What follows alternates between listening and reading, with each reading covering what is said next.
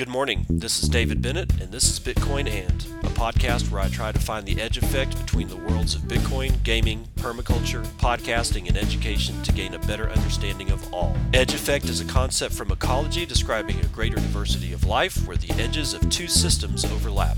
While species from either system can be found at the edge, it is important to note there are species in the overlap that exist in neither system, and that is what I seek to uncover.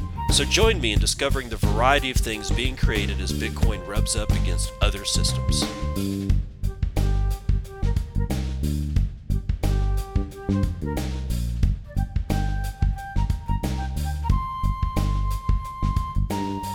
It is 9:48 a.m. Pacific Standard Time. It's the third day of February 2023. This most unholy day. For this is episode 666 of Bitcoin, and it's gone. It's gone. It just disappeared from Apple's Chinese App Store, Damus. Within 36 hours of being released on Apple's, App Store, the Chinese government forced Apple to take it down from the Chinese version of Apple's App Store. Why is that important? I don't think I actually have to tell you. You know it's important. What does it signal, though? They can't stop this shit. Nobody can. It doesn't matter the government. It doesn't matter. None of it matters. There's only one way any government will have any recourse other than kill the entire internet for their country in total, forever, infinity, period. And you want to watch cities burn to the ground? Do that. And it's not because we're quote unquote addicted to the internet. Nope. Well, kinda. But I'm not saying we're addicted to cat pictures, addicted to TikTok, those are different kinds of addictions, okay? But a country's addiction to quote unquote the internet isn't that. A country's addiction to the internet is that it has such high utility and has had such high utility for a very long time that now people pay their bills. They do their banking. They order food. They order goods and services. Honestly, it's been that way for so long that to turn it off and force people to only be able to transact the way that we were transacting 30 years ago. Remember, 1991, around there, 1991 to 1993, before those dates, the general public of the United States of America and the rest of the world really didn't have access to the internet. We did if you knew how to access it. But this was pre-browsers. Remember, if anybody in the audience remembers Netscape, Netscape was one of, if not the very first, quote unquote, internet browser. Right? Yes, people were using AOL and stuff like that.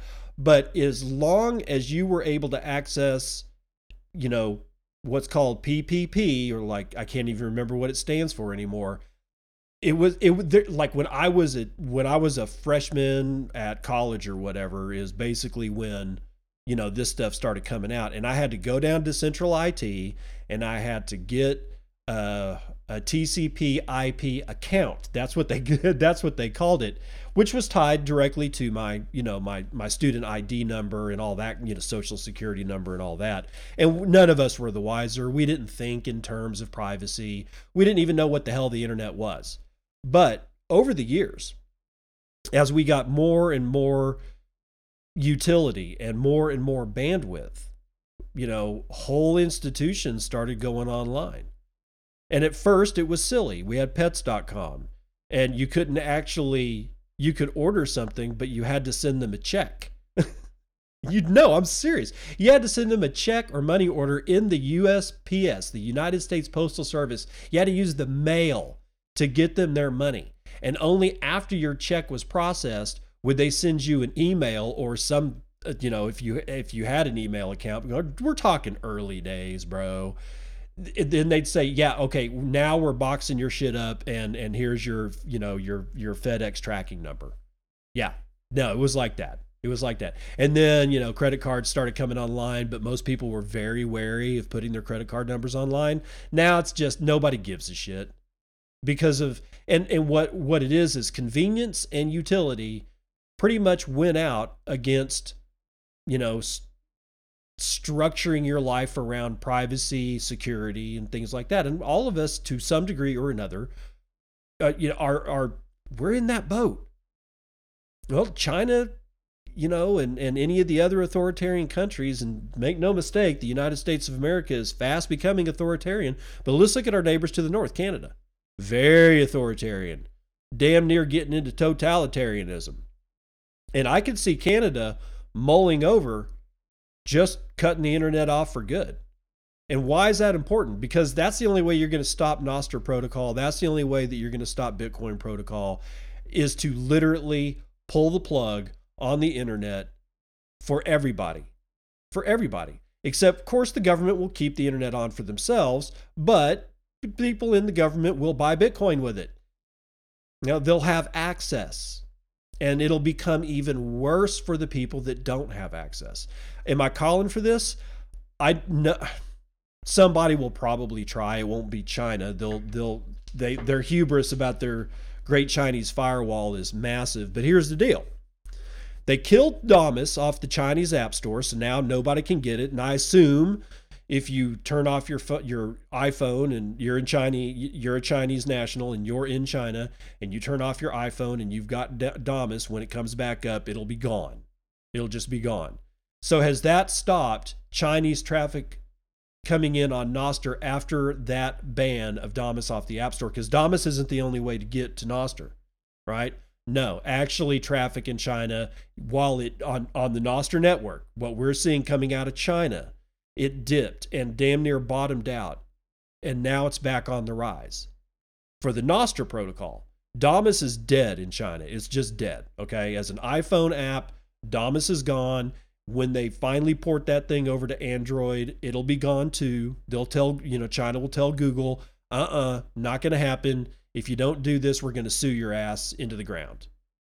And why an American company gives flying fuck one what China is going to sue them for, I don't know. Honestly, I'd be the only thing they can do is, like, if Google has any offices or property inside the physical geographical borders of China, they'll just take it, right? And they'll, won't allow Google in. But I mean, as far as an international lawsuit, if I was Google, I would just tell them to go pound sand. Send a missile. Do that. Otherwise, this tells you the signal here is stronger than all of the noise, because the noise is, well, that's it for Nostr. No, because that was it for Bitcoin when they banned mining, right? In China? Nope. Got stronger. See, this is just the way it goes. So that's the biggest news, is that China's running scared, and they know they can't control it, and they are losing control. All the authoritarian governments and all the totalitarian governments are losing control. Most of them don't see it. And most of the people don't understand what's actually happening. The citizenry of these countries don't understand what's happening. You've got to look real hard. And with the amount of distractions and bread and circuses going on, by the way, we've got the Stupor Bowl is coming up for all of you sports ball fans.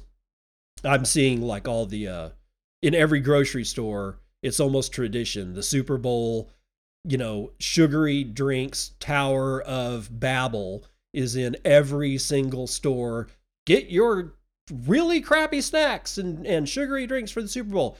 Anyway, the amount of distractions that's going on, and Super Bowl, things like that, bread and circus.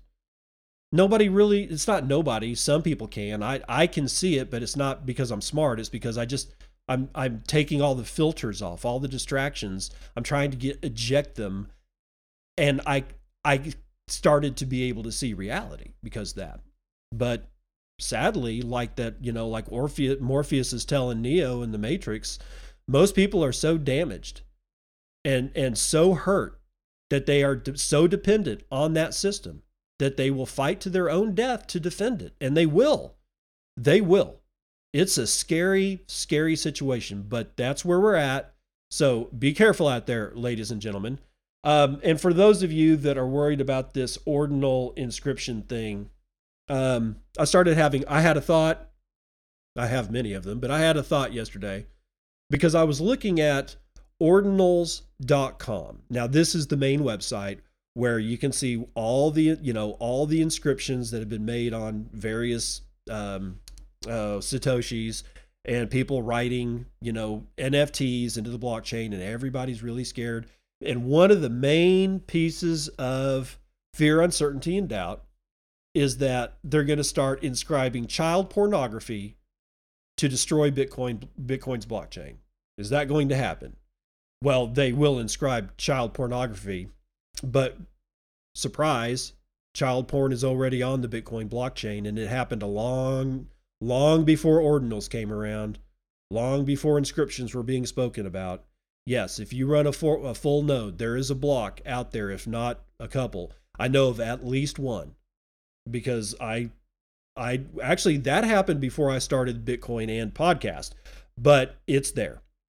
There's child pornography right now on my full node. I have no idea where the fuck it is. I couldn't find it. Somebody would actually have to send me the block number. And I'm not going to go look for it, obviously, but the point is that I am a harbinger. I am a harbinger. I have child pornography on this particular fucking drive. And anybody who runs a full node around the world has the exact same file. Okay, so that's where we're at. And we've been here for years. That happened years ago.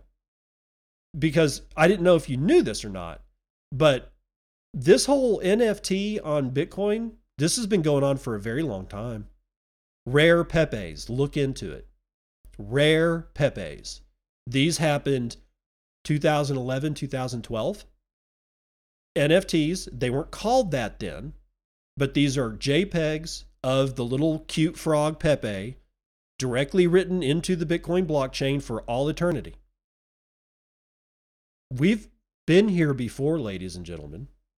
I don't know if I've told y'all that yet, but this is why I'm just really not concerned about ordinals. The person that should be concerned about ordinals is the guy that wrote and is hosting and is responsible for ordinals.com. And I can't remember the guy's name, but I'm pretty sure it's the same dude that figured out how to do this whole inscription thing. And I can't remember his or her name. I'm pretty sure it's a dude though. And I'm looking at a screenshot that I took and posted to Nostra last night that is from ordinals.com. And what it is it shows like the first 8 pictures in picture format, by the way. I can see the picture, right? I don't have to decode the text that makes up the picture. They've got a decoder linked directly into their website that's showing me the picture. And as more inscriptions come down every single day, the latest ones are actually shown without having to decode the ordinal, the NFT, whatever it is that's written. It just the picture actually pops up where I can see it. And one of the pictures was the big black guy with the big black dick. That's right. Now, technically, that's not illegal, at least in the United States. It sure as shit is in places like Saudi Arabia. That's for damn sure. But what happens when, and I'm from what I've heard, somebody has inscribed child pornography in ordinals. I'm not going to go look for it. My point is that what we've got here is a website that if you want to expand all the pictures, you can actually look at full pages of pictures where the decoder that's embedded in the website will just decode all the ordinals, and you like look at a page and then go to next or previous or whatever. And you can decode them all directly through the ordinals.com website. Now, here's the thing. The very second actual child pornography, if it's not already there, pops up, and somebody calls the FBI and says there's child pornography on ordinals.com, what do you think is going to happen?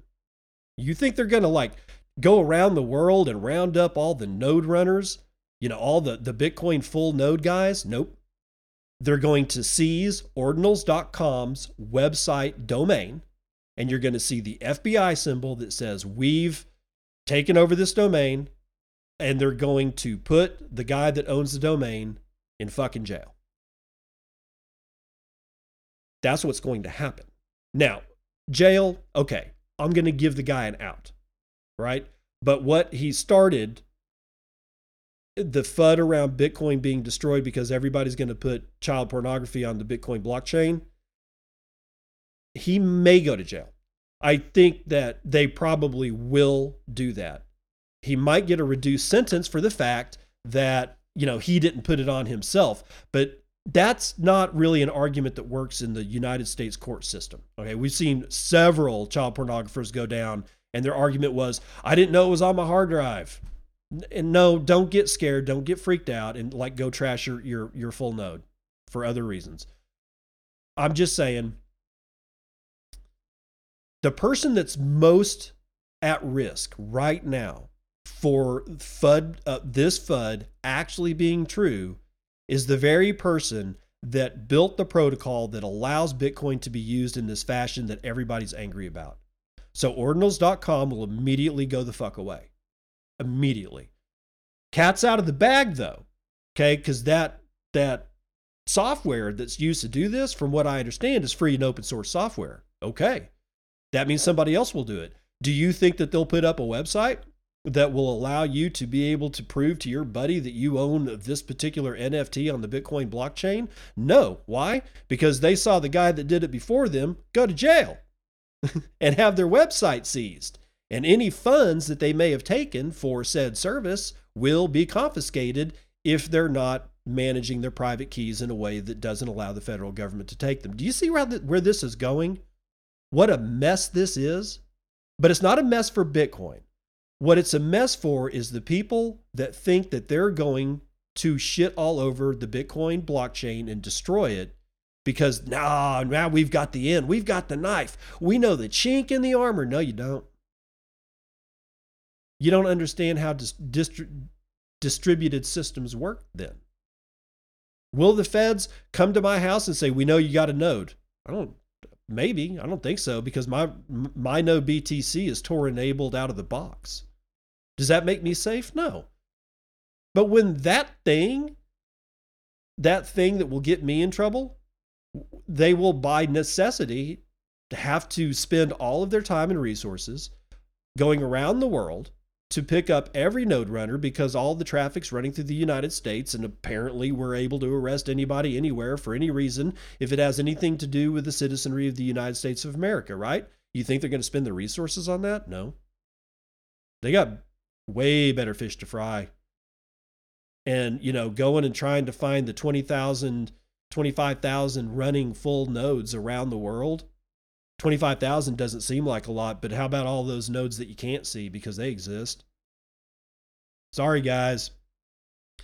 What I suspect is going to happen is that ordinals is like a fad. Rare Pepes were a fad. Everybody was like, oh my God, I can own it forever. It was the same argument that people are making for NFTs over the last, 3-4 years.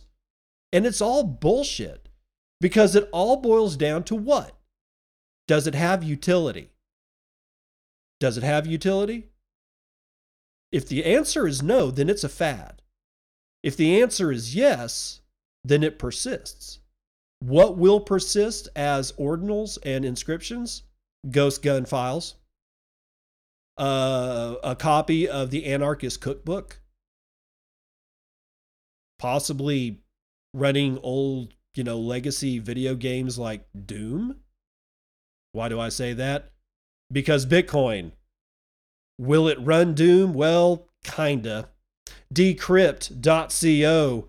Kate Irwin is writing this one. What do eggplant emojis, porn, and video games have in common?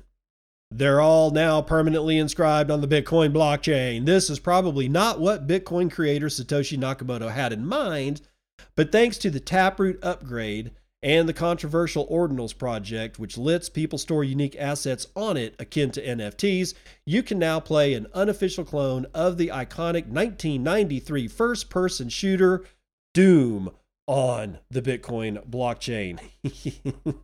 Let's see if this actually works. Oh my God. Hold on. Oh, I hate this mouse. I hate it. Created by Nicholas Carlini, the game is inscribed on Bitcoin as inscription number 466 and can be played with a keyboard and mouse. It's a simplistic knockoff of Doom and doesn't pack the gory, pixelated punch of the influential original, but it offers the taste of what's possible through Ordinals. An enhanced version has since been inscribed. It also adds a new layer to the ever-expanding "It Runs Doom" meme, in which people try to get the game working on nearly any gadget or device they can find, whether it's an ATM, a refrigerator, a smartwatch, and plenty more. There's even a subreddit devoted to the pursuit, followed by over, get this shit, 94,000 Reddit users. That must be popular. It must have high utility. Oh, I guess I shouldn't have said that. I'm kind of screwing up my own argument, aren't I? The Ordinal Theory Handbook argues that Bitcoin inscriptions like the Doom clone game are better than NFTs, which are unique blockchain tokens, typically ERC-721 tokens on Ethereum, that signify ownership over associated metadata that in many cases is stored off-chain in a centralized manner.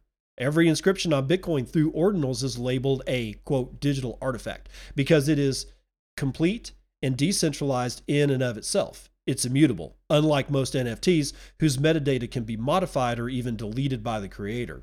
Since its launch in January, Ordinals has already caused quite the stir among the Bitcoin community, as maximalists and devotees have debated whether any content should be uploaded to Bitcoin at all.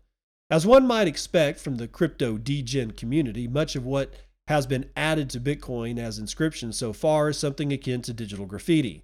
There are eggplant emojis and Bored Ape Yacht Club knockoffs, along with nudity, music, tweets, GIFs, Donald Trump memes, and even ads for the privacy chain Monero. Fun times. So Doom is an ordinal now on the Bitcoin blockchain because of this whole inscription stuff.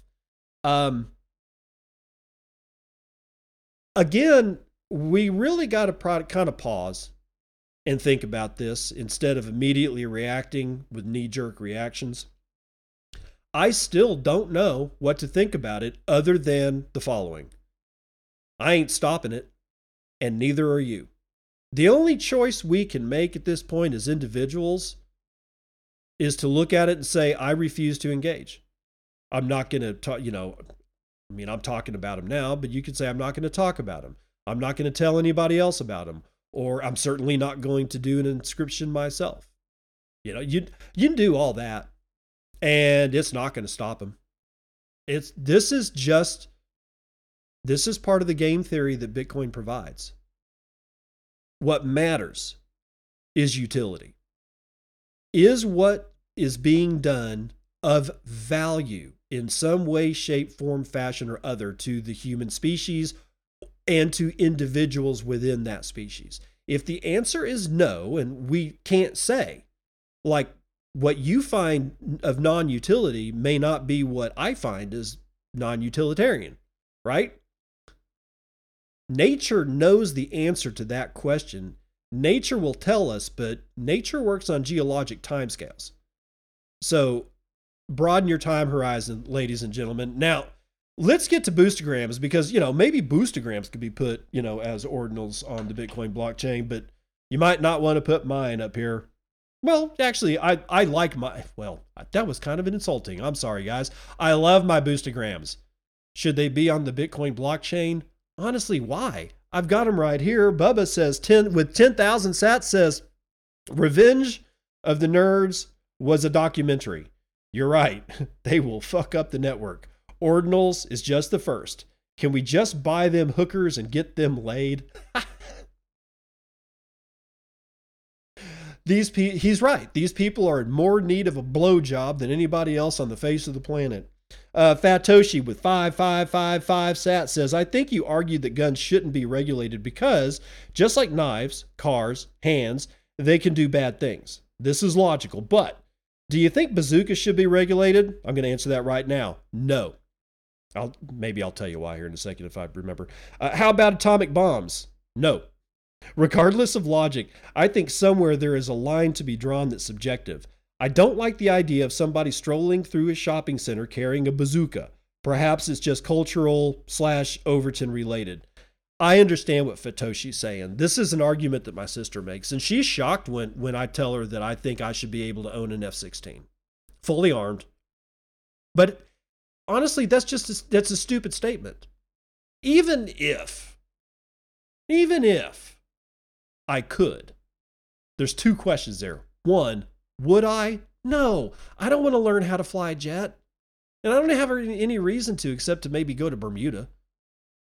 I'm just saying. And I certainly don't have any reason to release an AMRAAM missile off the chain and blow something up. Okay, I don't care. Second of all, how the hell would I even be able to afford it? Do you have any idea what a Sidewinder missile actually costs? Now, an old World War II bazooka and its ammunition. Well, first of all, nobody makes the ammunition anymore. All right, so can't do that. I can get the bazooka, but honestly, a bazooka is just a tube with a firing mechanism. It's just they're actually easy to build when you get right down to it. Now, let's talk about like modern bazookas. Should I be able to have one? Yeah, I think so. Will I get one? No, I don't need one. This is not weaponry that is of high utility anywhere other than a battle zone. Now, urban area, let's say anywhere in the United States, let's say shit goes down, you've got a post-apocalyptic scene. At this point, regulations aren't even being considered. So those that have the bigger guns are going to, have a better chance of survival, or not survival as much as, because human nature is greedy, to take somebody else's shit. If that somebody else has a gun of same size, well, there's a better chance of not losing your shit. It's very nuanced. It's very convoluted, but I do believe that I should have a tank or be able to have a tank. None of this is going to happen, right? Because they're never going to deregulate an Abrams tank. It's just not going to happen. They're not going to deregulate the ability for me, or make it so where I can go buy bazookas and shit. That's never going to happen. But what I think is important is to keep the tension high. And when I mean tension, I mean like a tug of war, where if both sides are equally balanced, then either team doesn't end up losing with a bunch of mud on their face, right? But if somebody slacks off on your team and doesn't keep the tension there, well, then that whole team is going to go into the mud. That's why tug of war is kind of an interesting team sport, because it takes everybody. Everybody on the team has to pull their weight. One person lets go on an equally balanced set of teams, then the team of the person that let go ends up in the mud. So by keeping the tension there, by me making statements such as, yes, I believe I should be able to have an Abrams tank, I'm at least stating and trying to build into being a tension for my team. Because if they take firearms away from the American public, that's the last bastion, and everything falls. And you want to see real shit go down? Because right now, every country in the world that has had their populace disarmed is started on a chain of becoming authoritarian and totalitarian faster than ever. That's why, Switzerland still has its people have autonomy, because they're all armed. And them motherfuckers do have hand grenades. Yes, they do. You heard that right. They do. They have military grade weaponry. Do they have an Osprey? No, probably not. Because again, what's the utility of me being a Swiss citizen, having, that massive of a weapon of war? I wouldn't know where to park it. its utility drops. But the hand grenades, I don't know. I guess it depends on what kind of shit goes down in Switzerland. But I get what Fatoshi's saying. And I respect what he's saying. But if we let our guard down for an instant, then what we already have becomes in danger. And right now it is in danger. Nick_dose with 1069 sat says, another great episode. Thanks for all the Nostr information. You are welcome. NW1000 sat says, not sure if ordinals are NFTs. If they never get traded, then they're not really tokens. And if they're not traded or in any practical way, quote unquote, owned, then they're just broadcasts or notes. Tangible notes on Bitcoin, TNBs. That's a good way of thinking about it. See, that's thinking about it. That's like, okay, well, what are these?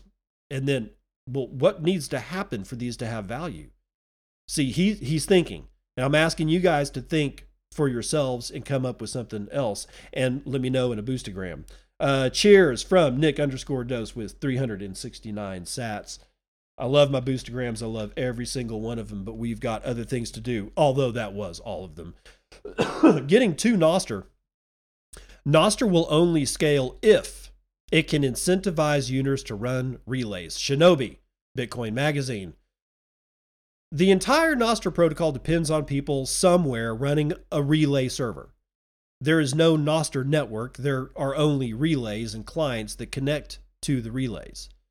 There needs to be incentives for people to run relays. And in the long run, that is ultimately going to be a huge part of how far relays can scale. There will never be Nostr relays at the same scale as Twitter servers unless they can be operated profitably or at the very least bring in enough money to pay for the cost of running themselves. Okay, so what about advertising? Well, advertising would be very trivial to completely block, making it a non-viable solution given how Nostr works as a protocol. A relay server could try and use advertising as a revenue model. It's obviously the dominant revenue model for pretty much every free service there is online. But the problem with that is the users would essentially have to opt into it. Relays could easily just inject advertisements into their events that they send to clients, but clients could just as easily filter those out of the user interface if the advertisement events were not created by a public key they have intentionally subscribed to.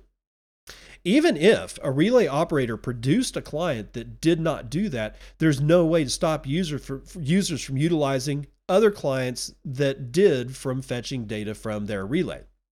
They wouldn't even really know whether someone's client was hiding ads from the users or not. And because of that lack of insight, this model is pretty much DOA, unless users intentionally opted into it.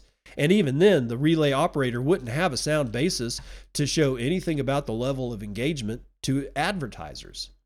Yeah, that's a good point, Shinobi. I can see that. I can see how advertising as a model doesn't work. What about micropayments? Well, micropayments is another obvious solution, especially given the current attempts to integrate Lightning more tightly into Nostr applications. This model would offer a lot of flexibility in terms of how to charge. Relays could charge for just posting events there. They could charge for downloading events to read. They could do a combination of both and adjust the price of each one depending on how much of their resources were being consumed by one or the other.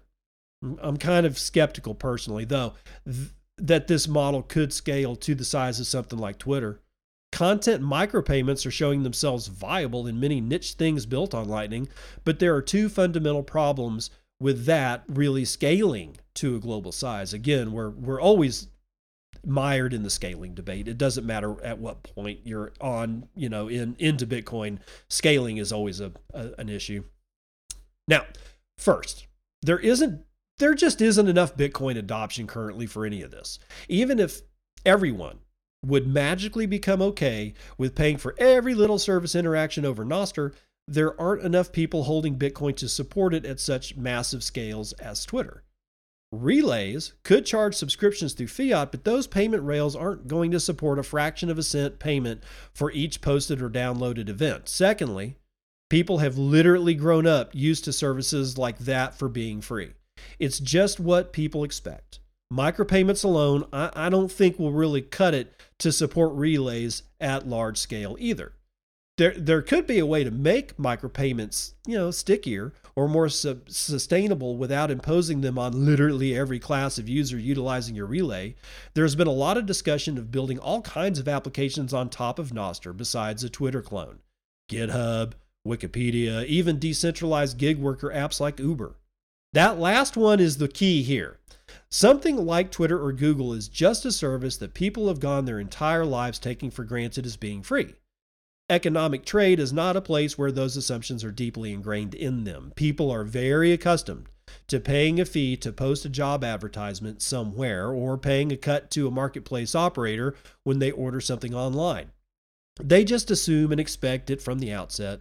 This could offer relays a way to create a reliable backbone of income from their users without creating a large amount of friction or breaking the expectations of the average potential users. If micropayments are going to be a factor as well, then the relay operator is going to have to run a Lightning node in order to receive funds from users in the first place. This could potentially amplify that revenue if properly synergized with whatever micropayment model a relay implemented. The bigger a relay server is in terms of the revenue it's drawing in, the more liquidity it's going to need on the Lightning Network to facilitate that. If operators properly plan how they deploy or allocate that liquidity across the network, then simply the act of running a routing node could potentially be a not insignificant revenue stream in its own right, in addition to whatever they charge to accept or deliver data through their relays. But can Nostr scale relays? That's the whole question. Even gluing all of these together, can these different revenue models support a Twitter scale relay? Maybe a gig work relay could, but wouldn't its rational move to be to specialize in only those types of events? What about other use cases like social media? Maybe an individual relay operating at that scale for certain use cases of Nostr will just not be economically viable. The basic structure of the protocol was done in a very simple way so that it can't be easily censored or have its events contents tampered with in a non-evident way. That structure comes with overhead, though. That doesn't fundamentally break Nostr at all if it winds up being true. After all, clients can connect to whatever relays they want. Clients aren't married to any individual relay. They can grab events from dozens of relays at a time. Events stored at one relay can even point to events stored at totally different relays. The protocol can still work for any use case in practice, even if individual relay servers have hard limits that they can't scale beyond in terms of user counts or the number of events they are storing and serving. However, this dynamic does raise issues itself in how to index and track all that data scattered over all those different servers.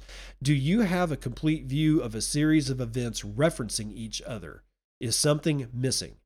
A distributed web of smaller relays will run into scaling challenges just as a single relay trying to be massive will.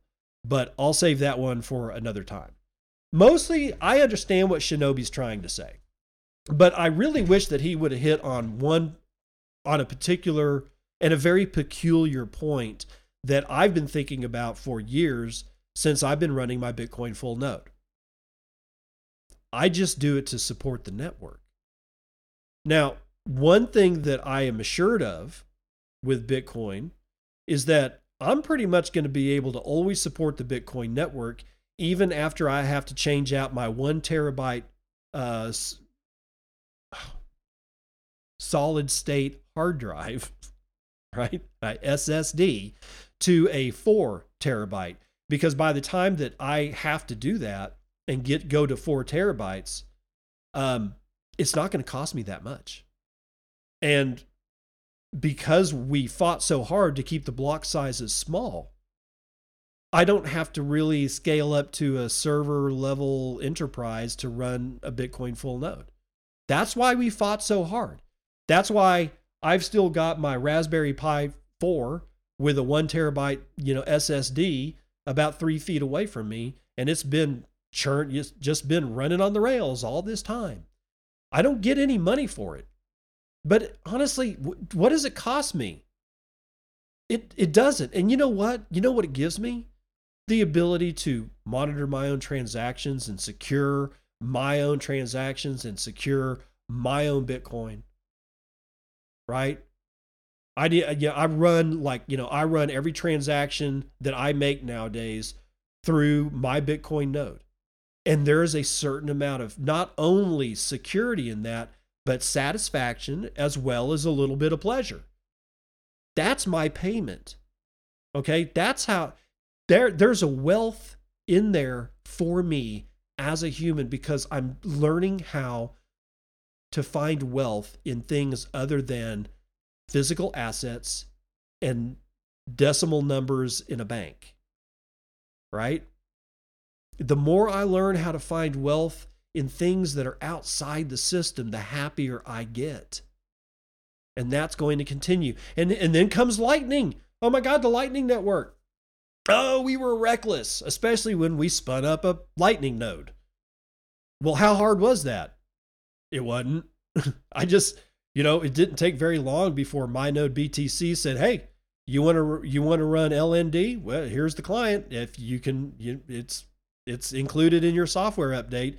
You don't have to run it, but if you want to turn it on and do all the things, go right ahead. And I did. Right? And I've been running I don't even know how long I've been running my Lightning node. It's been years, I guess. I've got, all of 13 channels or some such shit. And by the way, if you want to search for my node on the Lightning Network, you can find it by Bitcoin and I think it's just Bitcoin wait, hold on. Shit. I'm going to see if I can't actually do this live and in person. Let's see. Let's go to ThunderHub. How am I getting to my Lightning node so fast? I've got it connected to my LAN, my local area network, and I can see, it's my node is named Bitcoin and Podcast, all one word. So go to a Lightning Network Explorer. You can look for my node. You can open up a channel with me and I don't even have to approve it. All of a sudden, I just see, oh, look, I've got an open channel, which means you're providing me inbound liquidity. I'm not getting any real tangible money from, passing Lightning transactions around. Some people are, I guess, but that's not what I give a shit about it for. I'm able to give this wallet address that is spun up by my Lightning node.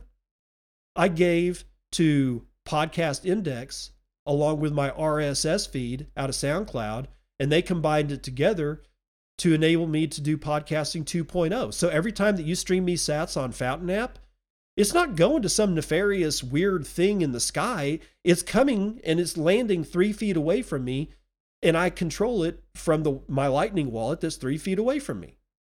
It's not going to Strike. It's not going to, Fountain.fm. When you pay me sats, I get them. Fountain doesn't get them first and then sends them to me. No, I get them directly. When you send sats, it doesn't go to a third party. It goes directly to me. I get satisfaction. I have a certain sense of security, but I also have my passion for Lightning and Bitcoin enabled. What Shinobi's missing is that I will fucking run a goddamn Nostr relay and I don't need to be compensated for it. Now, I'm not mad at him. I'm just trying to stress the point that I will run when it becomes, it's a little difficult. It's a little outside my wheelhouse, but that won't last. My node BTC already has a Nostr Rust implementation of a relay, right? It's right here. I'm seeing it. It's in beta. It's even got the little tag when I'm looking at my node BTC screen or my node.local, which that's how you get to your node if you're using it on your LAN. I can enable it. When I enable it, the little green light on my node comes on and it says it's enabled, and I have absolutely no idea what to do with it after that. But that will change. Somebody will go, oh, for all you guys that are running my node BTC and want to do the Nostr RS relay and turn it on, here's how you do it. And I'll do it. And the first thing you'll say is, yeah, it's going to fill up your hard drive. What I'm waiting for is the ability to do the following: to hit the enable button on my node BTC so that I have a Nostr RS relay active on my Raspberry Pi alongside of my Bitcoin full node and my Lightning node. And then I want to be able to tell it to cap the amount of people that can use that node at 10 people. I know you're looking at me going, that's stupid. No, it's not. Because for at least 10 people that connect to my node, they will have access to other relays. And so they don't have to connect to my node only, right? They can they'll have like 5 or 6. But if I'm one of them, then I'm helping to support the Nostr network, and I don't need to be compensated for it. If I want to run a huge node where I have I've got to keep terabytes of data forever, then I'm not going to do that. I'm not incentivized to do that. But if 100,000 people are taking care of 10 people apiece, well, all of a sudden that dynamic changes. Ladies and gentlemen, we need to start looking at the physiology of fungal mycelial networks in the forest and grasslands to truly understand what a network is capable of doing. And until we really wrap our heads around that, we're always going to fall into these pits of despair about how shit can't scale. Yes, everything that is network-based can scale. Just ask the single organism somewhere in Oregon that is 1,000 square miles or 100 square miles in size.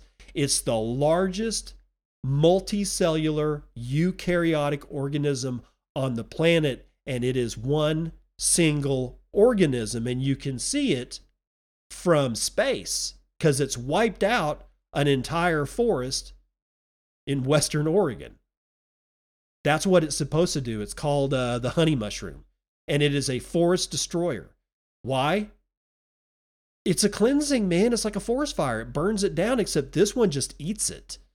And then eventually it starves itself out as it moves to the outer rim and it goes away. And then a new forest builds in its place, and it's completely recycled the soil. It's an amazing method. Mother Nature has an amazing capacity to do things that humans used to understand, hundreds of thousands of years ago, but we don't anymore. Because governments learned how to distract its citizenry so they can get away with high crimes and misdemeanors. But back to the mycelial network, that organism is an impressive size, right? But it's not centralized. It's all part of the same organism. So from that standpoint, I guess you could say it's centralized, but it's over 100 square miles. There's no way a centralized organism, like a centralized circulatory pump to get all the nutrients around, that doesn't work here. It's the same reason we don't have gigantic insects. If we don't start thinking, and I mean right fucking now, how to do biomimicry, where we mimic how mycelial networks work, we're always going to fall into the hole that I think Shinobi is falling into. We can't see the forest for the trees until the network grows to the point that it completely destroys the trees. Let's run the numbers.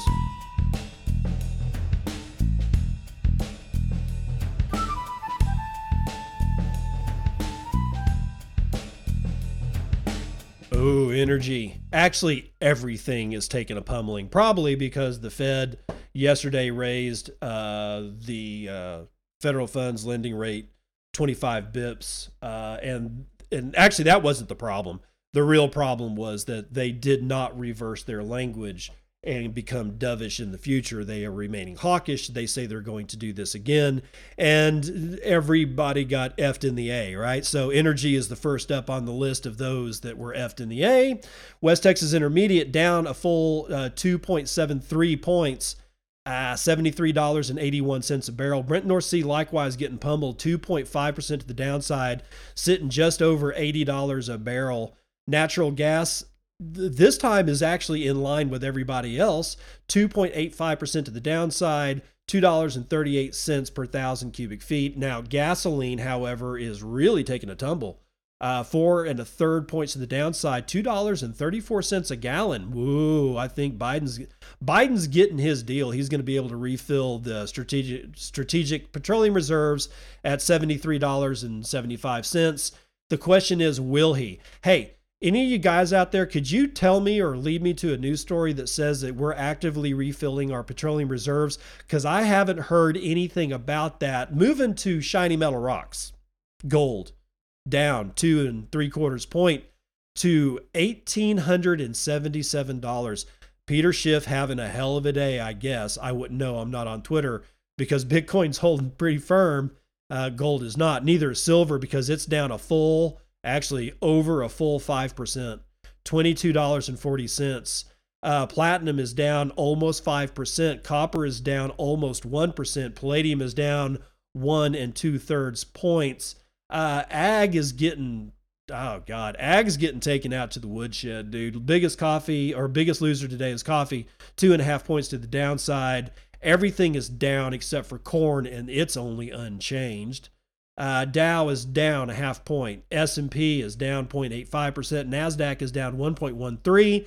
S&P Mini, sucking swamp water, 0.75 point to the downside. Everybody's getting fucking pummeled, dude. Everybody's getting pummeled. Nobody wanted to hear the Fed say that they were going to do this again after this 25-point basis raise. But again, Bitcoin seems to be holding fairly well, $23,471. We've had 355,000 BTC sent around the chain in 24 hours. Average transaction value is just over 1 BTC. Median transaction value is 0.015 BTC, or about $350. Block times are a little high, 10 minutes and 17 seconds. We've had, 0.15 BTC taken in fees on a per block basis. Ooh, another high one, 21.75 BTC taken in fees overall in the last 24-hour period, with a 0.45% drop in hash rate. Guys, we're down to 279.57 exahashes per second. It's a mining death spiral. Oh no. Run to the hills, motherfuckers. No, it's not. We're fine. Stop worrying about shit like that. What you do need to worry about, though, is that nobody learned their lesson, because Dogecoin, your shitcoin indicator, is at 9.2 United States pennies. I don't know what to tell people anymore. It's the only way that shit like this can happen is that the people that got burned are willing to get burned again. I mean, how many times do you really want to touch that stove? One point or another, you get burned so bad, you're going to do, nerve damage. 18,726 transactions waiting on 12 blocks to clear. We have $451.9 billion market cap. That is now 3.58% of gold's market cap. And if you so choose, you may purchase 12.4 ounces of shiny metal rocks with your one Bitcoin, of which there are 19,280,396.5 of, and 5,315.99 of them are chilling out in the Lightning Network at $124.6 million of value, being run over 16,085 nodes, sporting 76,250 payment channels, and 68.7% of all that shit's being run over Tor. That's going to do it for Vitals.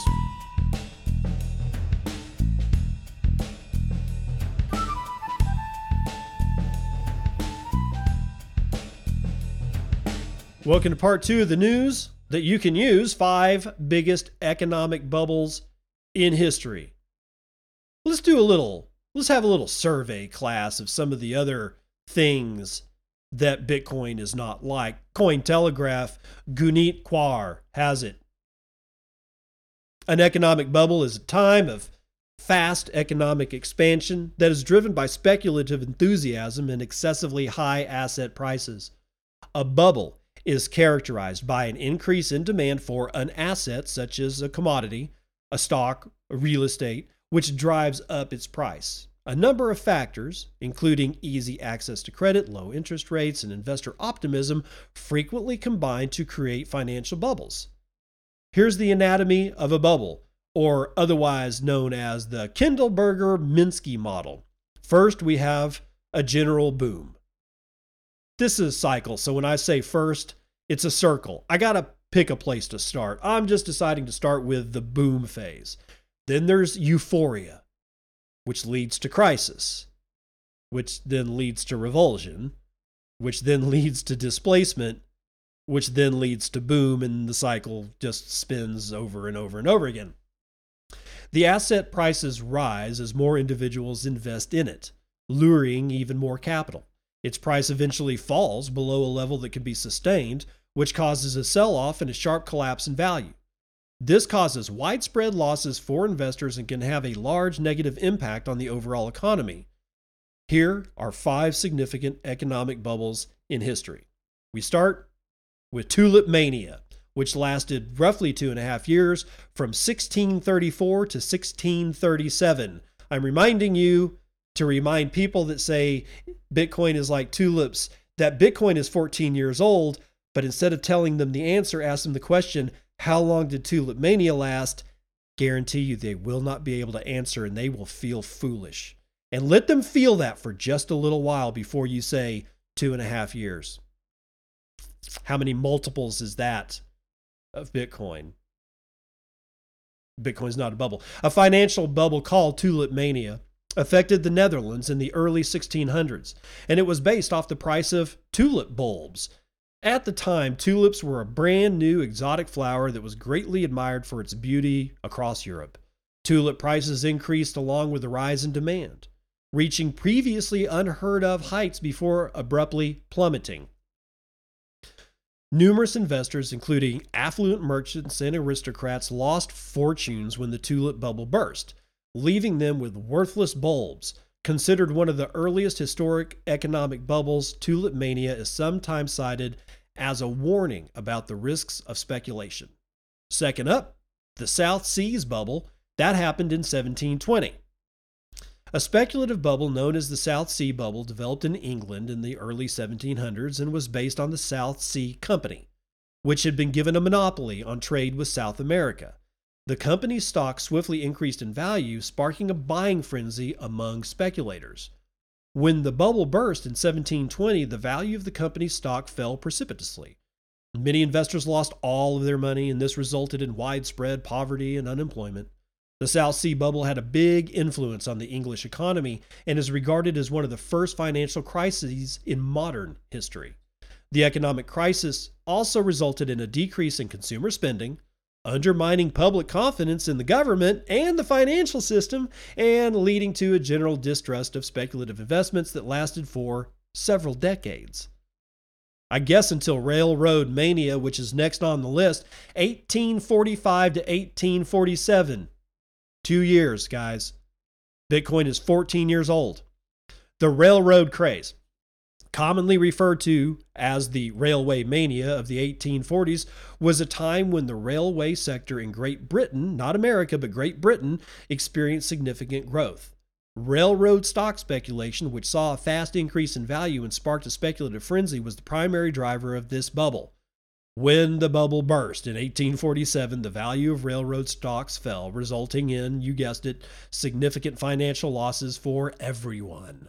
The railroad mania resulted in several financial losses for many investors, including affluent people and banks who lost a lot of money. Because there was less demand for railway shares, there was less spending by consumers, which had a detrimental effect on the whole economy. In the years that followed, speculative investment declined as a result of the financial losses from the railroad mania, which also contributed to a general decline in stock market confidence. Of course, until the Great Depression. The stock market crash in 1929 in the United States. The Great Depression was ushered in by the stock market crash of 1929, a turning point in the development of the world economy. The Depression was a prolonged worldwide economic downturn that had far-reaching and enduring effects on the global economy. A speculative stock market bubble lasted for more than a decade and was inflated by a number of causes, including easy borrowing and optimism about the future, which contributed to the disaster. The bubble burst on October the 29th, 1929, sending the stock market into a tailspin and generating significant financial losses for everyone involved.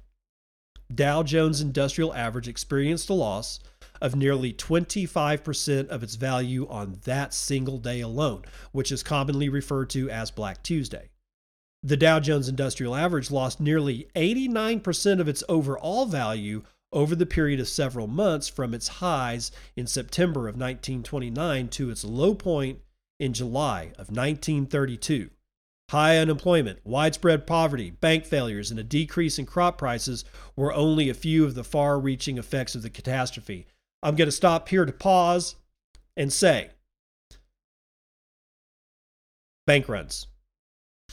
They're not talking about the fact that, oh, everybody lost their money in the stock market.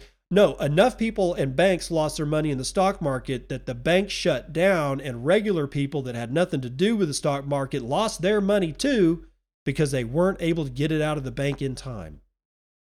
That really needs to be said, because that was the trickle-down effect of the speculators that were quote-unquote rich-ass motherfuckers and high finance and suit-wearing, top-hat, monocle-having sons of bitches chilling out, drinking brandy by the fire at the country club, that did all this shit.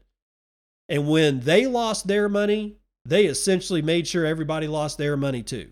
Not out of spite, just it was just going to be what happened. And they closed their banks, and your regular bricklayer dude that was using the bank to keep his or her money, well, the bricklayers were all men back then, let's be honest, and they pretty much are all now.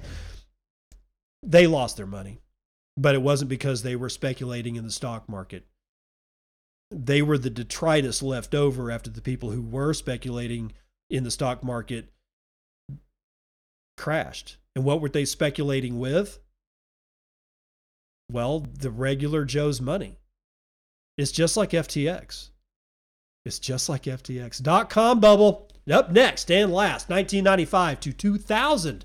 And none of these have yet to come in to 14 years. Bitcoin is 14 years old. None of the 5 major worldwide bubbles stretching back to the mid 1600s have even come close to that time frame. You need to keep that in mind the next time somebody brings up any one of these, oh, Bitcoin's like a bubble. Ask them which bubble they're talking about. And then ask them if it lasted 14 years, and they won't know. The .com bubble was a financial bubble that took place in the late 1990s and early 2000s as a result of the internet's explosive expansion and the .com enterprises like eBay, Google, Amazon, Yahoo, theglobe.com that emerged during this time. .com stock speculation, which saw a fast increase in value and subsequent speculative frenzy, was the primary driver of the bubble. When the .com bubble burst in 2000, it resulted in massive financial losses and a decline in the value of .com stocks. The .com bubble had a tremendous effect on the world economy and played a big role in the early 2000s economic recession. So again, guys, that's the end of the article. But again, this whole not being armed well to fight against the onslaught of people saying that Bitcoin is a bubble is at this point reprehensible. If you need to learn this by heart, then rewind this section of the podcast and be able to remember the names, be able to remember the dates. The effects, you can pretty much get that. You ain't got to, people lost their money, worldwide recession, yada, yada, yada. All you need is the names, the dates, and the dates will give you what? The duration. The duration of these events are the most important thing to remember when you're battling against somebody who's telling you that Bitcoin is a bubble.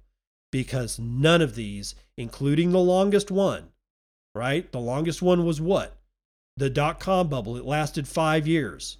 We're almost 3 times past that for the length of time Bitcoin has been, quote unquote, a bubble. And none of these bubbles reinflated.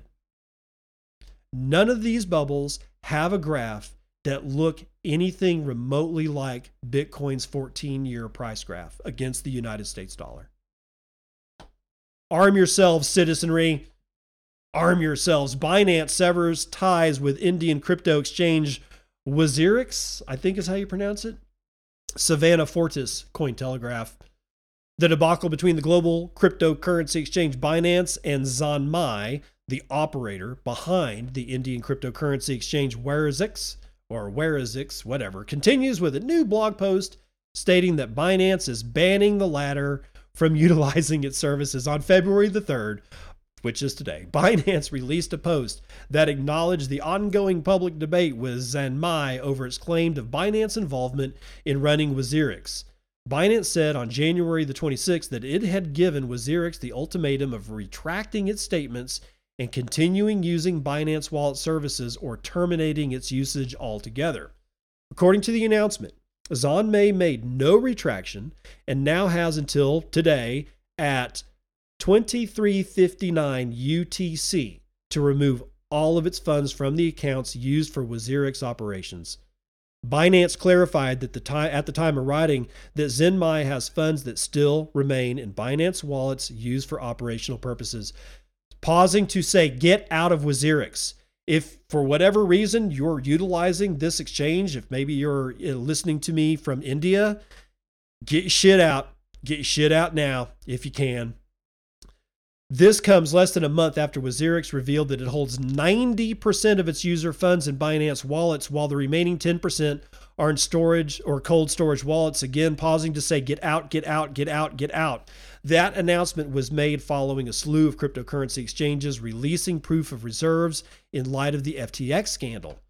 WazirX is India's largest crypto exchange. However, it has found itself in hot water with local authorities over the last year, and Indian authorities have accused the exchange of aiding the money laundering of around $130 million.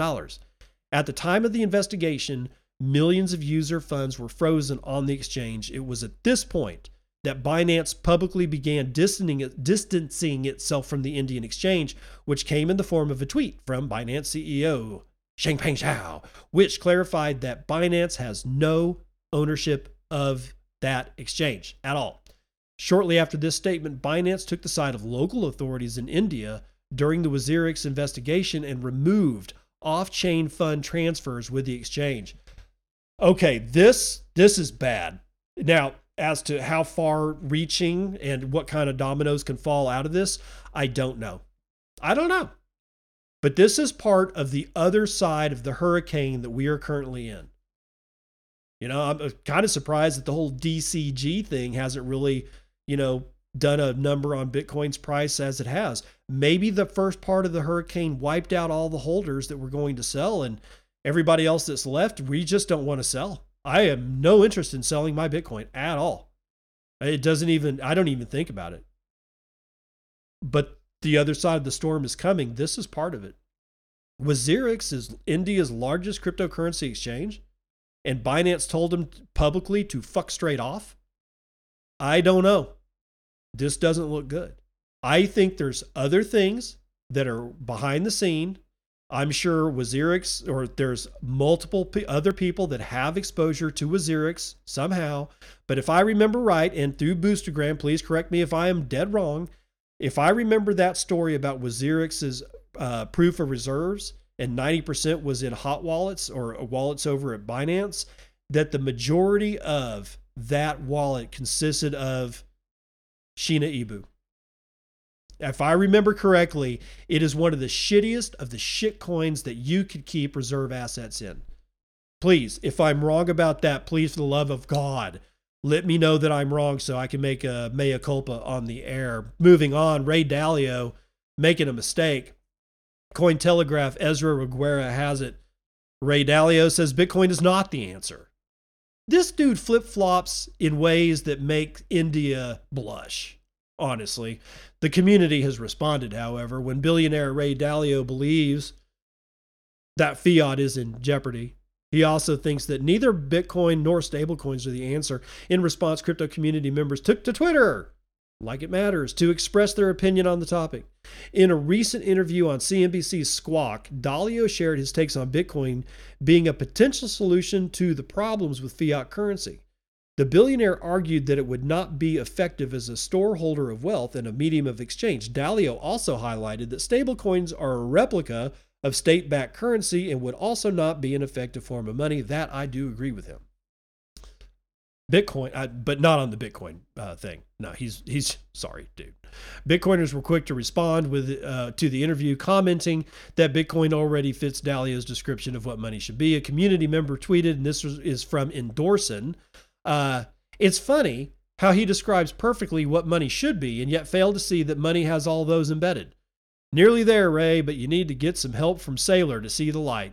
Additionally, a Twitter user cited various inherent features of Bitcoin and pointed out that it's the solution Dalio is looking for. According to the community member, Bitcoin's censorship resistance, neutrality, openness, limited supply, and freedom from control make it the answer to the monetary problem that Dalio describes.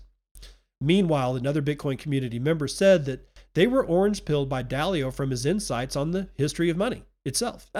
The Twitter user believes that the interview shows that the billionaire is close to truly understanding Bitcoin. Dalio historically has gone back and forth regarding his position on Bitcoin. Yeah, flip-flopping. In 2021, he went from describing Bitcoin as one hell of an invention to a more negative narrative, speaking of a potential ban on Bitcoin in the United States and saying that he would choose gold over Bitcoin.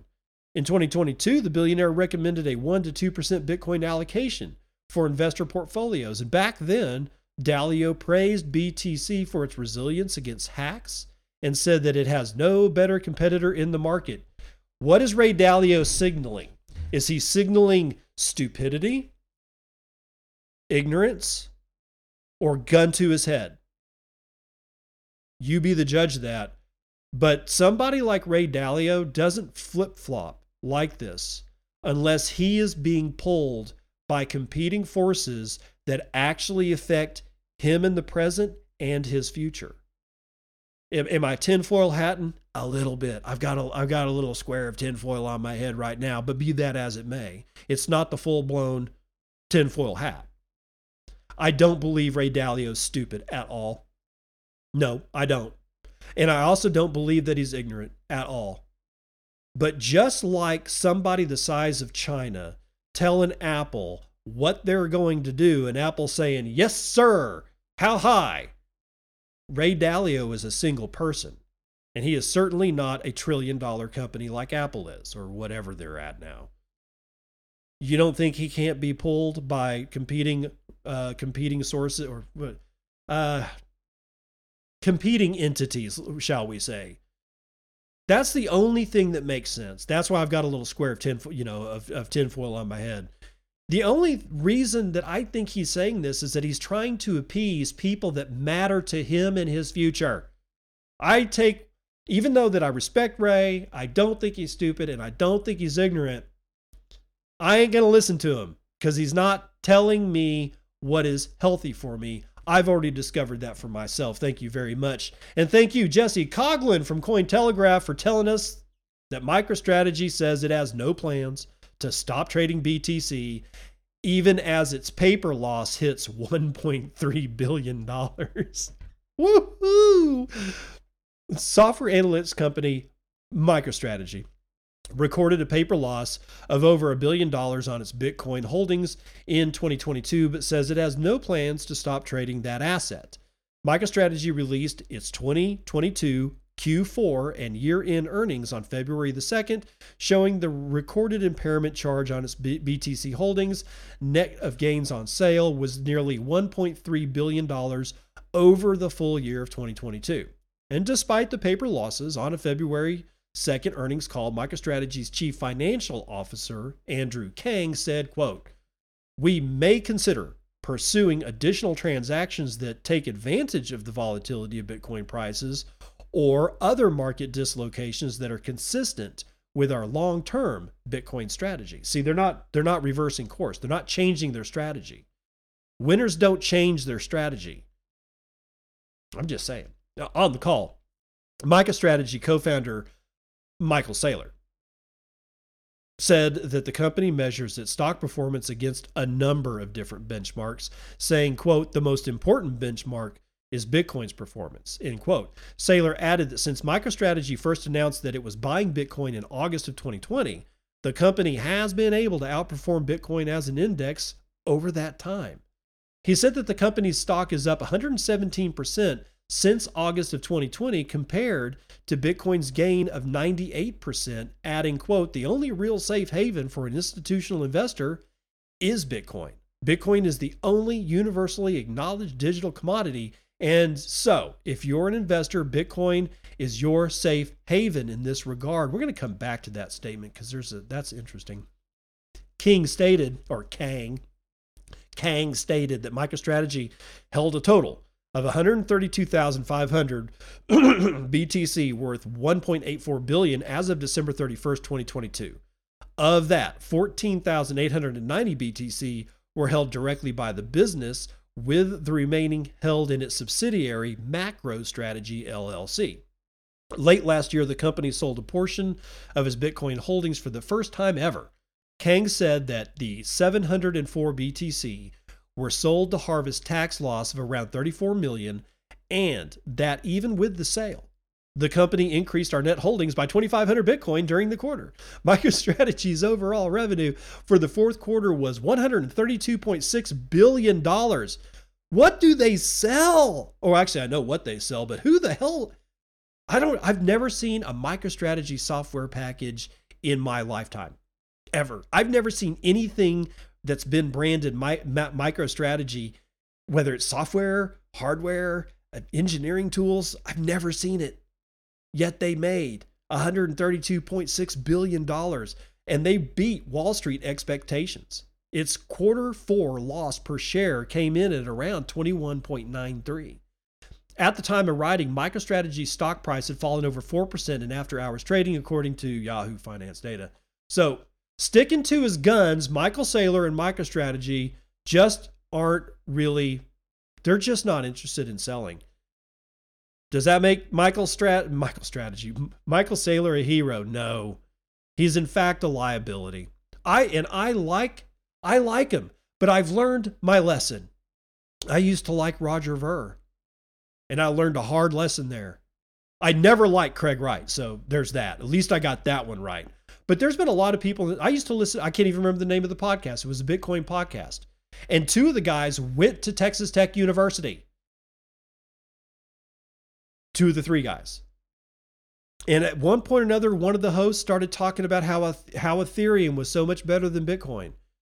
And then he got worse and worse and worse. He actually broke down, not crying, but in a fury-fueled rant about how he was so pissed off at core developers for not allowing, for not even considering raising the block size or some such shit like that. It was around the time of the block size wars. So I can only assume it was that. And he just went on and on how he just doesn't give a shit about Bitcoin anymore. And I used to like the whole podcast, and I stopped listening right after that. I learned a hard lesson. I'm not going to spend my time learning the same lesson over and over. I like Michael Saylor. I don't trust Michael Saylor. Let's move on to Tim Draper, another billionaire. Do I trust Tim? I don't even know what this article says, but I don't trust Tim. But Tim Draper's Bitcoin pitch to Sri Lanka falls flat. We don't accept. Andrew Asmakov writing the last one of the day for Decrypt.co. Billionaire investor and Bitcoin fan Tim Draper made a surprise visit to the headquarters of Sri Lanka Central Bank, trying to promote the cryptocurrency as a tool to fight corruption. In the very pit where the corruption started, I might add, but faced a frothy reception from the bank's governor. Was not going to work here very much longer, per a Bloomberg report. Quote, I come to the central bank with decentralized currency, Draper said, only for to bluntly respond, we do not accept. Quote, adoption of 100% Bitcoin won't be a Sri Lanka reality ever, he said, adding that we don't want to make the crisis worse by introducing Bitcoin. And Sri Lanka is in a crisis, has been for a while. During his meeting with Draper dressed in a Bitcoin tie, oh, for God's sakes, Tim, said that should Sri Lanka follow El Salvador's lead in making use of Bitcoin, a country known for corruption will be able to keep perfect records with the adoption of said Bitcoin.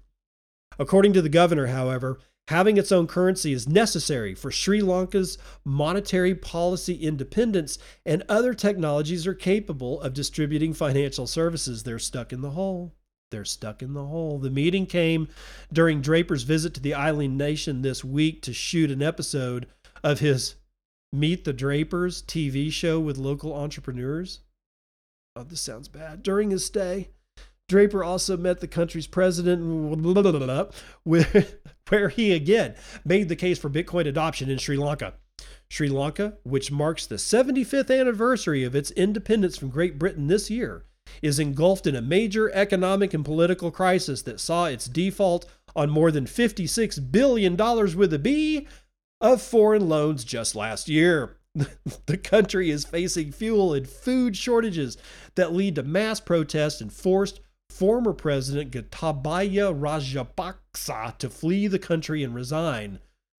Systemic corruption is believed to be one of the reasons for Sri Lanka's descent into chaos, however. Those ruling the country today appear to be opposed to introducing Bitcoin as a possible solution. Yeah, it's because they want their own power. In 2014, Draper bought 30,000 BTC, then worth $19 million, seized from the dark web drug marketplace Silk Road in an auction held by the U.S. Marshals Service. Well, that same year, he predicted the price of Bitcoin would go to $10,000 in 3 years. Bitcoin went on to surpass $20,000 in 2017. However, not all of Draper's predictions have come to pass. In 2018, he argued that Bitcoin would reach $250,000 by 2022. Yeah, that didn't happen. By November of 2022, as the crypto space entered into a prolonged bear market, he extended his prediction by 6 months, claiming that by mid-2023, I'm expecting to see Bitcoin hit $250,000. I don't know about Tim anymore, y'all. I'm not going to trust him because I don't want to learn that lesson again.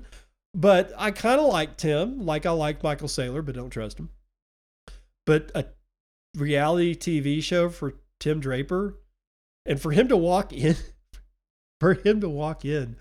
to the central bank of Sri Lanka. Did I ever get to that thing? Hold on for a second. Let me see what this is. Oh no. To just make a surprise visit, if that's in fact what happened. I'm kind of not sure you can actually do that. But I mean, he is Tim Draper. He might be able to do that. But to waltz in and say, I bring you decentralized money. I mean, if he did say that, it just, I don't know, man. There's something a little obtuse about all this. But be that as it may, believe what you want to believe. I like Tim Draper. I don't trust Tim Draper. I do got a lot of respect for him though. Like and like the, you know, like Michael Saylor and what other guy I was talking about. I can't remember. Yeah, they're smart. They're not stupid. They know how to game the system. That's being smart. But Sri Lanka, none of these governments are prepared to give up their hold on money. And we gave them that not long ago. You know, I mean, most money up into what, 1400s? You know, let's say coming out of the dark ages, most money, private money. Maybe not Rome or the Roman Empire, but for the most part, people trading in money, they didn't have central banks. I mean, the emperor was, you know, Rome's central bank for years.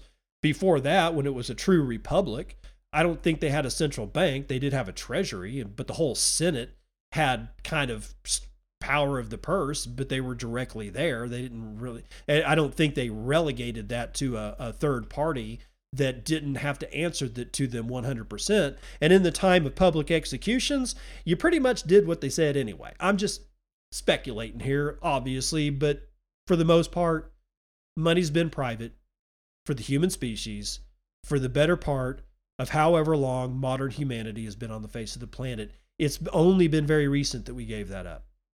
We probably shouldn't have given that up. But that's going to do it for the morning roundup.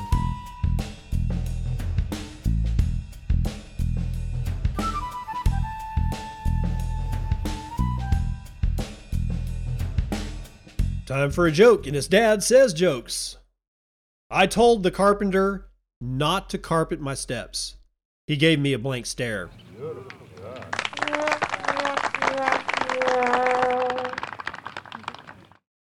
right. It's not the best dad joke in the world, but honestly, when you get down to it, all dad jokes suck. That's why they make you cringe. That's by design, by the way, if you didn't know. Now, what have we learned, boys and girls? I don't know. We learned a lot today. I think the takeaway message for today goes back to the front of the show. This whole ordinals and inscription thing, two things to take away. And the first thing is the most important. I'm listing it first. You can't do anything about it. It's outside your sphere of control.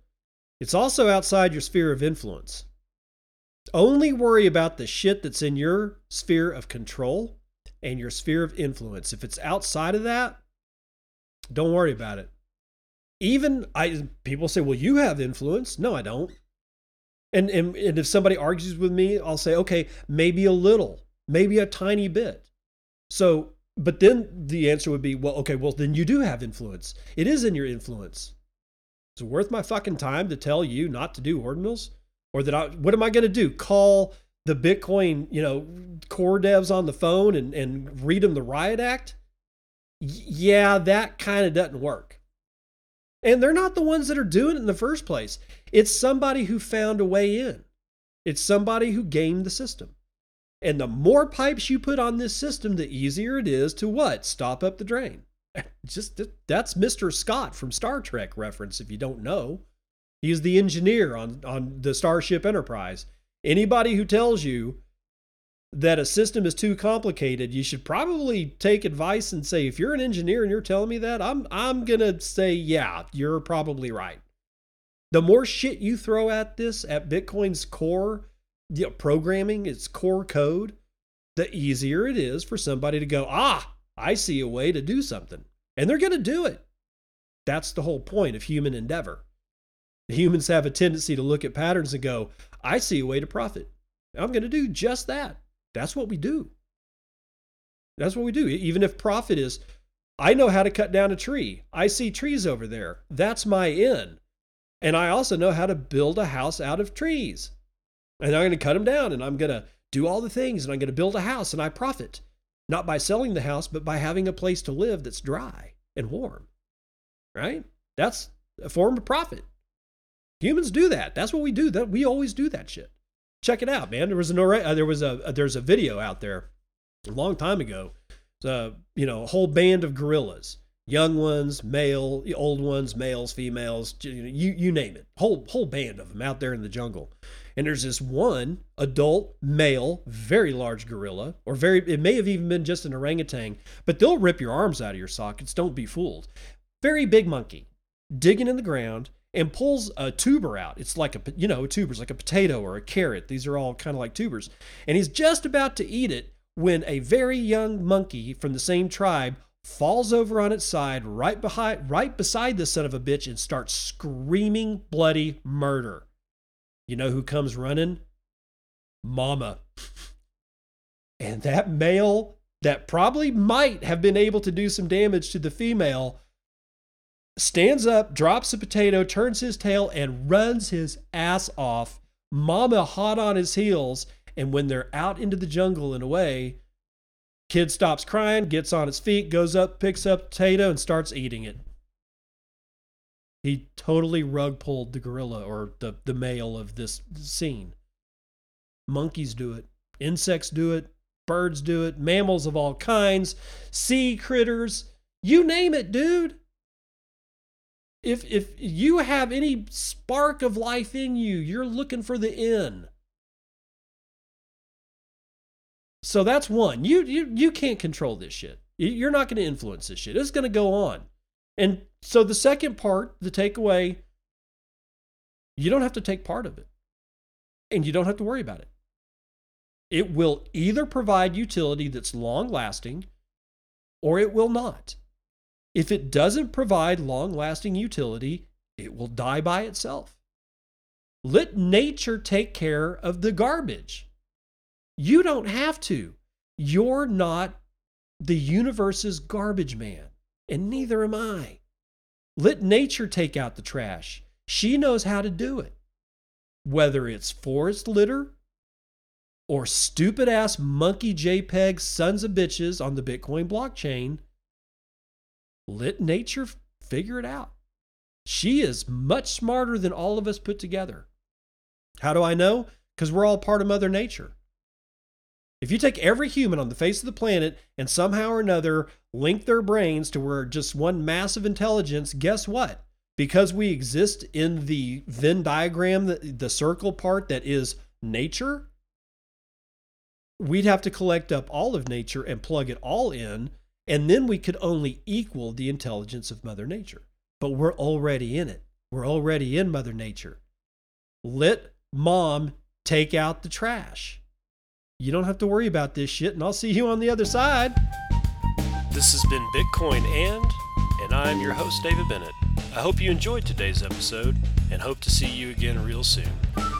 Have a great day.